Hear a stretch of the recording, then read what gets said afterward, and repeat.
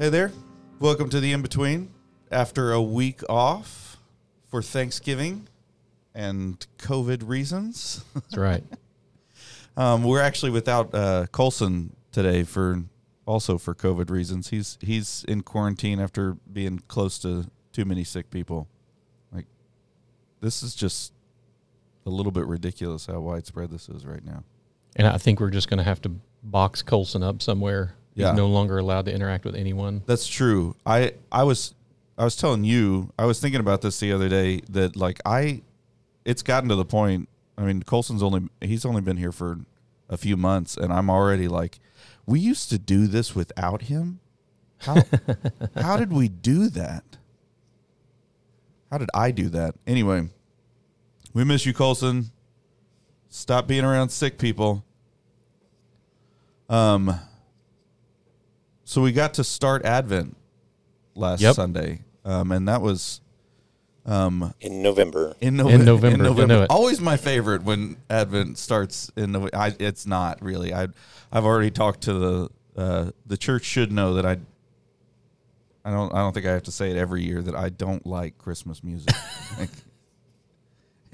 Every time it comes to Advent, I'm like, yeah, but can we just keep? No, we can't. No, we've got to praise Baby Jesus because Baby Jesus is our favorite. It's my favorite Jesus of the Jesuses. Baby Jesus is my favorite. Dear 8-pound, 12-ounce Jesus. No, I don't know why. I'm just a Scrooge, so please forgive me. I mean, I have some feelings as to why, but I don't actually know what it is. But so how do you feel about songs about Santa Claus? Yeah, I don't like those. Those are even worse. So you can tolerate the ones about Jesus, but I can tolerate the ones about Jesus. When it comes to the ones about Santa Claus, I am out. No thanks, folks. We're not. Are there any songs that mention Baby Jesus and Santa Claus? It seems like those have to exist. I just can't come up with one off the top of my head. No, absolutely. Yeah, all I can think about is like Christmas shoes and all these. I mean, it's like the songs that bother me when it comes to Christmas shoes. The Christmas shoes song. I got nothing. Sir, I want to buy these shoes for my mama, please. Like, this kid's mother is dying, and she wanted these shoes. You don't know these? I have a funny feeling if I've not heard it, Paul's not either. Yeah, I don't know that one. Oh, wow. Okay, well, it's on the radio during Christmas, and it's like one of those like, oh, yeah, That's what you like about Christmas music is it tries to create feelings in you. Exactly. That's what I was about to say. Is like the same thing I don't like about some worship music. It's like, don't make me feel things. No, like don't do that. Like the truth is enough to make us feel things. We don't need the extra. Like don't bring that junk in here. Yeah, there's no doubt that among the three of us, you've got the. It's not that you're the Grinch with your heart is 4 sizes too small. It is like 9 sizes too big. Sure. Paul and I are the ones who have the 4 sizes too small. Like, sure. When the Christmas music plays and tries to emit emotions in me, it just doesn't. Either it does, which I'm you great haven't with. Even heard Christmas. See, that kind of song I wouldn't like either. Like, yeah, no, it's the terrible. epic ones, the Hallelujah chorus or the one of the ones we sung. The first Noel, like those are the ones, like those get me. Yeah. Because they're epic. But the cute ones, they don't do anything for me at all. Well, there's just a whole lot of cute ones around Christmas. And so you've got to like pick through and choose the ones that are not just cute. But, I got in trouble for saying something about Silent Night one time. And so we'll just. Yeah, you better, you don't want to touch that one. Steer away from all of this now. But. That's why you like singing the correction one. The correction that it wasn't a Silent Night. It isn't. It was not a Silent Night. Labor of Love. That's what. That's right. At some point, that one's making it out there. I'm just saying. It's just. I will say, like, if y'all haven't listened to Andrew Peterson's "Behold the Lamb" concert that he does, he usually tours with it. I don't know how much of that is happening this year, but. I think most of it's online in different places. Yeah, but you should at least like go buy the album or whatever. And if you can buy the old one, I know the new one's great, but I think the old one's better. But the Behold the Lamb album is amazing, and it tells the story. So you're good with those type of Christmas Oh songs. my goodness, it's fantastic. I mean, I love this. I love the story. I love how God chose to come as a child. Like it is fantastic, and it deserves better than what we've given it. There you go. Anyway, that's what I think.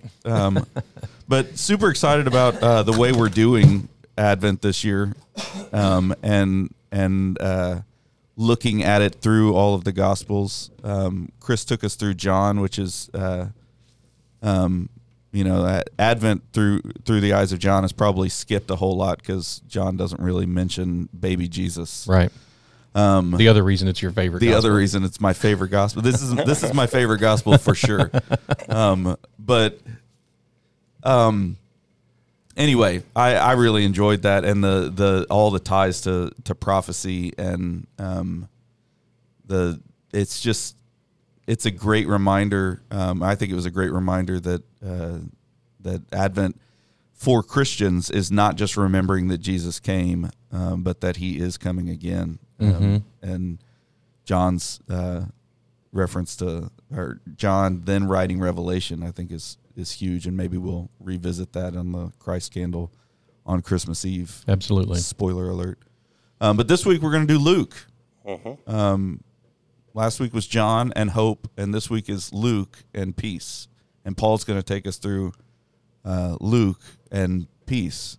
Okay, not to be too on the nose, but it did strike me as we were talking about our attitudes about Christmas and the season, and even as right before we got on, me saying like, "What do you have a favorite gospel?" or jokingly a least favorite gospel. But it is intriguing to me that part of what I love about the four accounts is that I think if Matthew, Mark, Luke, and John were sitting around doing a podcast, you could say, "Okay, what is your favorite thing about the Advent?" And that's what we're kind of doing. That's what we're trying to focus in on. Is it's like we're having a podcast with these four guys, and they're going, "Oh, here's what you need to know about the Advent. This right here, this is what you can't miss about it." And that's kind of what I want. Maybe I should have restructured now that I'm thinking about it. That would have been a great selling point for this series, would have been trying to portray that. Good news of great joy. It would have been. What if we, so in a few weeks, what if we get Colson in here, put him on a mic, and each of us pick one of the gospel writers and see if we can reenact. Try to reenact what that would Matthew, be like. Mark, Luke, and John. Oh, man, that's a lot of That'd pressure. be fun. I thought you were going to say Colson asks questions and we have to answer them As if we're them. as if we're them. That'd be fun too. Yeah, I don't know if I want the pressure of trying to Trying to be John. be John. Dang. It's hard enough just being Yeah, it's hard you, enough John, being huh? named John. I don't need the extra weight of that guy. Holy cow. Okay, sorry. Back to Luke. Yeah, so Luke, what Has a lot of unique Luke material. / Paul. Yeah. I always wonder if Luke is how much he's filling in the details. Mm-hmm. Like it's like you're emphasizing that, but let me go ahead and make sure. Here's the details. Here's more. Because you've already been given that stuff, so let me go ahead and write the other stuff Right. that's missing. Can you imagine if we didn't have Luke's research work, what we would miss about the Advent? Gosh, no, that would be terrible. I mean, in so many ways, when you teach the Advent, what you teach is Luke.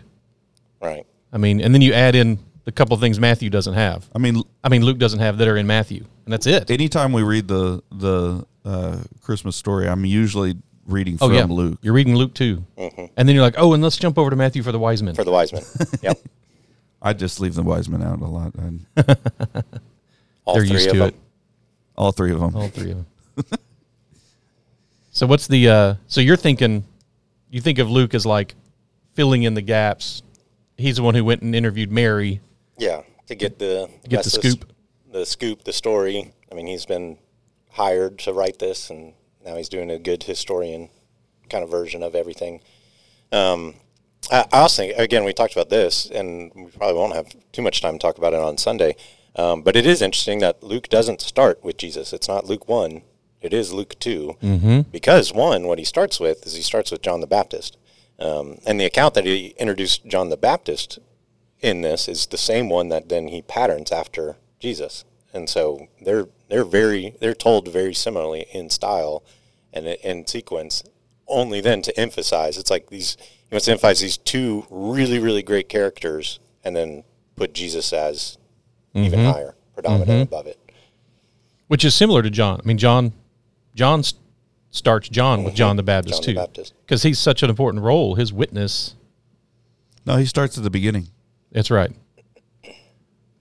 But his main witness there. Main witness is John. Is John the Baptist, which again makes sense. That was John the Baptist's role. It makes sense that they default to him. He was supposed to come first. So yeah, that's really good. What are you doing on the? I was keep waiting for the laugh track or something. No, sorry, I'm pressing buttons. I'm hearing something, and so I'm trying to make it disappear. But that's me not having touched this board in a while, because usually Colson's over here now. It's your internal guilt about Christmas. That's what you're hearing.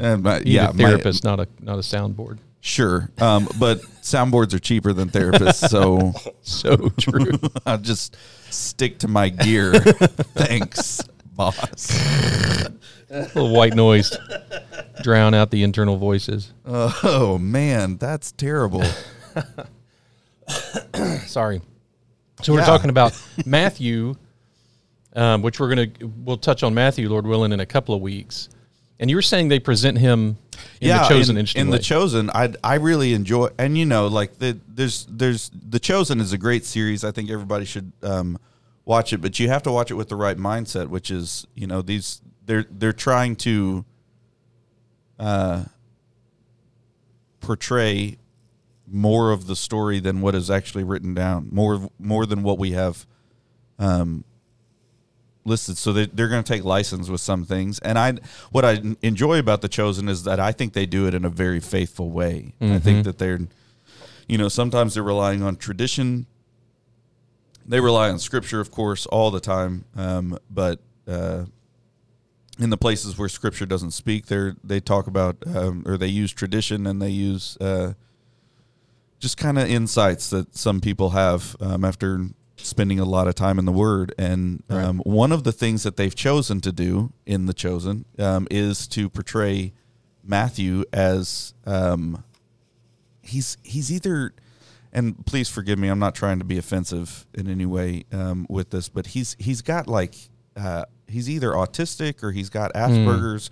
On the spectrum somewhere? He's somewhere on the spectrum is what it appears to me, at least from the way that they're showing him. He doesn't, he definitely has that hard time reading social cues and definitely more of a analytical mind than anything else. And so what I liked so much about it was that they brought some, they brought this side of him that I think would explain why somebody would choose to be an outcast in their own society, other than just wanting to be rich. Right. Because I feel like the only other thing that, not the only other thing, but the default reasoning for someone being a tax collector it was that sellout mindset. That's a good point. If you're a tax collector in those days, you're selling out your people, so the only reason you would do that is because of the financial gain. Okay. And I think maybe a desperation because of financial gain might have been another way that they could have played that. But the way that they chose to play it is that Matthew is already kind of an outcast in his people, because he doesn't fit in socially. That's an interesting take. People don't understand him, so he's already in that, and he's got this very analytical mind that's making calculated decisions and seeing things differently anyway. And so, it's not that he wants to be shut out, but he already is, and so this role seems like it's fit for him. And he does make references to his father not having a son and stuff like that. But I like portrayals like that, and they've actually got a really great their pilot episode was about the the birth of Jesus, and it focuses on the shepherds, and it's really neat. I think that'll be cool. I've only seen little bits of them. I need to. Yeah, I think the two of y'all should probably watch that if you can this week, because it has to do with Luke and everything like that. But anybody who can, I think, should watch The Chosen, because it's fun. And if you're gonna watch shows, you might as well, as I've got the T-shirt that says, you might as well binge Jesus. That's right. If you're gonna binge something. So, it's, again, they're being creative, and they're definitely telling stories from a story. These stories from a storyteller's perspective that's trying to bring in all these different things, and also trying to tell some stories that aren't necessarily in the Bible. But man, there's already been so many scenes that I've watched, excuse me, that have had me like remembering the gospel in a very strong way. Just being able to watch it. So, well, when you said that, it was interesting, because starting to look ahead at, I've never systematically taught through Matthew. I've taught, I think, all three of the other gospels, but straight through. But I think it struck me doing a little research that Matthew mentions money like 6, 7, 8, maybe 9 or 10 times in accounts that appear in other gospels that they don't mention the money. Don't say anything about the money. They don't mention the detail of it costs this much, or like, for example, that's where we get how much Judas was paid is from Matthew, and which makes, of course, total sense. If he's a money guy, it's like Luke. Luke mentions physical body terms and anatomical terms more often than. And if he was the doctor. Yeah, and if he's a Greek doctor, that makes total sense that he would do that. That was actually a frustration years ago reading one of Bart Ehrman's books, because as a historian and a Bible scholar, he knows better, but he just puts in a parentheses in one of his books. He mentions Luke, and in parentheses says, which was clearly not written by a Greek and not written by a doctor, close parentheses. And then moves on. And then moves on. It's like, okay, with his scholarship. No. He knows that there actually is excellent evidence that was written by a Greek, and even good evidence that was written by a doctor. And yet. Man, that's what scholarship does to you, though. That drives me crazy. He has no business. You dig into things, and you're like, no, this is the truth. Like, stop it. Have some humility. This is the truth. Now let me dig into right, exactly. things. Right. Yeah. But and again, that frustrates me. But it is intriguing when we see some of these little details to realize, okay, there's a reason that this begins to make sense. Once you understand, okay, why did the early church fathers all attribute this to Matthew? Well, they probably knew who wrote it. And so the fact that his name isn't, they know who wrote it. And then when you have that starting, and then you look in the text and you go, oh, look at this person mentioned money more often than anybody else. And all of a sudden, all the disagreements, all the who really wrote the book of Matthew, they seem pretty silly. They really do. I mean, it's once I've looked at that and going like, I don't understand, why is this a thing? If this wasn't the Bible, this would certainly not be a thing. No, everyone would accept it was written by Matthew. So anyway, I just love digging into that stuff. It's so fascinating. Definitely. And then, we did John for 2 years, and then Mark's gonna, in my mind, Mark's gonna be. I'm most challenged in my brain. Okay, so I told Paul after the sermon this Sunday. This is often how it works, is with something like this, me going, okay, I'm committed to. We'll do the 4 Advent sermons are going to be each of the Gospels' presentation of the Advent. It's not like I know what those are. Right. I don't already have in my head it'll be John. I know what John's will be. Now, I have a pretty good feeling for Luke and Matthew. Wayne Broderick. Yes, I've not been doing this 30 years memorizing every sermon I've ever done. But and planning more than, a couple of weeks in advance. So But that may be really troubling for some people, and we just need to let you know, it's going to be fine. We have a general sense of what's coming, but that's the Lord is willing sometimes, and we just move where He says. That's how it seems. But so I open up the beginning of John, not knowing really where that sermon's going to go. Yeah. And then studying the passage. And I told Paul, I was like, the way I describe it is the passage teaches itself to me as I'm digging into it. I read through it. I start looking at other people's inputs. I dive into the passage and try to saturate myself with it. And it begins to speak like, this is my take on the Advent, John says. And it feels like he's sitting down with me.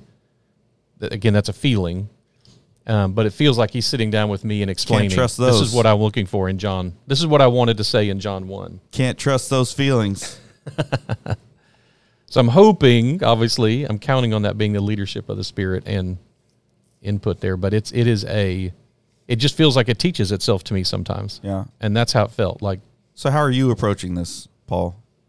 Well, and that was one of the things that, I think after the first service, I was like, oh, that was a fascinating way to kind of go through the material. And I was like, there was a part of me I was like, I'm going to have to see how it shaped out to probably see how this is going to shape out moving forward. But I think some of this, again, the same principle that Chris just described, I think is really key in probably any of our readings of the Bible, let alone teaching it or preaching it, is that you always do want to look at what is the message that it is proclaiming, not the message you want it to proclaim, not the message that it's, the danger of, especially so many teachers, it's like their goal is to find something clever, right? Or present something that's like, new. the new or the different, or this is how it's special. And a lot of times it's like, again, people have been reading this book for a long, long time, and you're the one who finally now has it put together or has like kind of the secret figured out.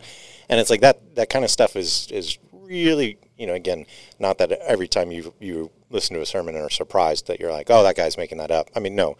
Scripture can surprise us, and it does. But if the mindset going into that is I'm going to find those. Is I'm going to unlock that. I'm going to find these things. That's where it really gets onto kind of that hazy. Scripture needs me. Right. Oh, shoot.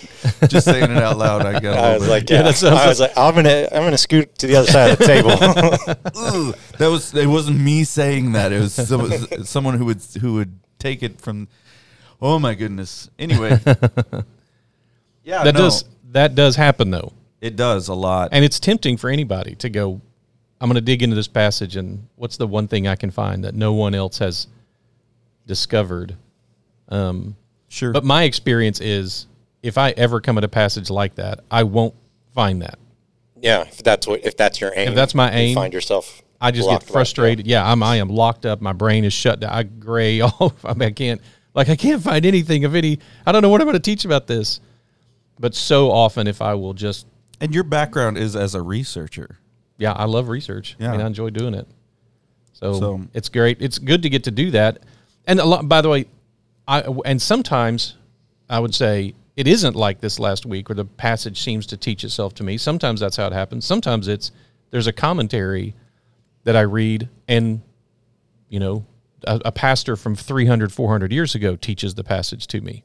And then that's when I begin to understand it. Or I'll YouTube a sermon, somebody else's sermon on that passage, and listen to their sermon, and their sermon will begin to inspire a new understanding. And people see that with me on Sunday morning all the time, I'm sure, when I'm like a kid. I'm the kid who just found where the cookies are stored, and it's like, check this out, guys. You won't believe this. Hey, if that's what you did when you found cookies as a kid, you were doing it wrong. You're supposed to just sit not there tell anybody. And hoard those cookies. Yeah, you're a terrible fat kid. I wasn't ever a fat kid, that's for sure. Well, I wasn't. I'm a fat grown up, but that didn't have anything to do with me not acting like a fat kid. That's fun. Well, anyway. Cool. So I'm already. I really am right now, eager to see where the book of Mark takes us. Matthew, I love the wise men account is just so filled with cool information and cool details, and but that's a funny one where I thought I had uncovered something special about the fact that the three gifts of the wise men, and I'll talk about that day, they represent three different things about the prophecies of Jesus, and then discovered that a song that I had never sung anything but the first verse of, We Three Kings, the other three verses verses 2, 3, and 4 are about the way the three gifts are played out in prophecy. Yeah. Like, oh, I guess I didn't. Obviously, you never listened to Claymation. That's exactly. No, I did not. Thank you, God. Wow. What Claymation I did see has required tons of therapy to. Speaking of my wife's family traditions, because Claymation Christmas is one of those. You mentioned Handel's Messiah. That was actually my first interaction with Lori's full family. Like I knew Emily, of course, but like hanging out with Emily and Lori and their parents together was right before, like Lori and I were engaged, and I went with them to Georgia for Thanksgiving. And so on the drive from Texas to Georgia, they sure did sing Handel's Messiah. Oh, wow. In parts. That's there fun. Were 4-part harmony going on in that car, and I was like, I got to dust off my college memories here and try to remember what those Glee Club skills. Yeah, bass part for Handel's Messiah. I mean, are you kidding me right now? Yeah, but they're a little bit ridiculous. Hey, on that note, as we wrap up, I know there's a handful of people who listen to this, and they probably would be interested in knowing how's your voice doing, and how can we be praying for your voice? Just keep praying. It's not. Everybody's asking how I feel and stuff like that. It's actually not there's nothing painful going on inside of my voice, and they can just be asking about COVID. Yeah, which you had last week. That's one thing, but this was before COVID. Okay, people were asking how I feel and stuff like that, and I think there's a misconception in this, and it makes sense. So I'm not surprised by it at all. But my voice has never hurt. My throat doesn't really hurt. Every once in a while there'll be some sort of pain and stuff like that, and fatigue. But really, this is actually kind of more of a neurological thing, and it has to do with the way that I interact with stress, and that I'm not the first singer that this has happened to, and it's funny. It's actually happened to quite a few worship leaders. It seems like maybe that's more of a thing than some other types of singing, but I don't know what that looks like in the future. I know that if I sing, a lullaby to my kids, I'm fine. But if I try to sing other things, it doesn't work out so well, and I just basically have lost control of my voice in a lot of ways. So keep praying. Absolutely. I love singing. I miss singing. It's a really hard thing for me to not sing. But it does feel like this is not something that I'm just able to change this one thing and it fixes everything. Is a longer road in front of me than that, and it may be just a change in how I interact with what God has called me to in general. So, man, the last few weeks, even months of leadership has been so good. It's been so cool to get to have voices in the church step up and sing, like Elizabeth, who had sworn she would never, ever, ever do it. Yeah. But everybody keeps asking me why I didn't ask her before. It's like, don't. Yeah, that's not your fault. Don't do that to me. Right. I'm not the one who's, holding out on y'all. Yep. Yeah, that's and Elizabeth would tell you that. If you try to, hang that on anyone but her, she'll tell you no, I've always been totally unwilling. Yeah. So anyway, it is a neat, it is even as scary and hard as it could be, it is wild to watch God change our ministries and how we minister, but he doesn't let go of us. Well, I appreciate your leadership, and it's fun to hear your band. The week that you were out, it was, and I got to come in early because there was a chance I was going to be on mic up there. Yeah, and just to hear them talk, and they just, it's fun to watch them, what they've learned and how they've been discipled well by you. So it's just wild to watch God do things. There's been a lot of conversations with them and a lot of conversations with other people in the midst of all of this and the changes that are happening. And that's a long conversation that we could have some other time about identity and about everything that's happening right now with me. But we'll save that for another time. Perfect. And yeah, I'm looking forward to Sunday and Luke and Christmas music and some good old fashioned Christmas music and maybe a few not so old fashioned.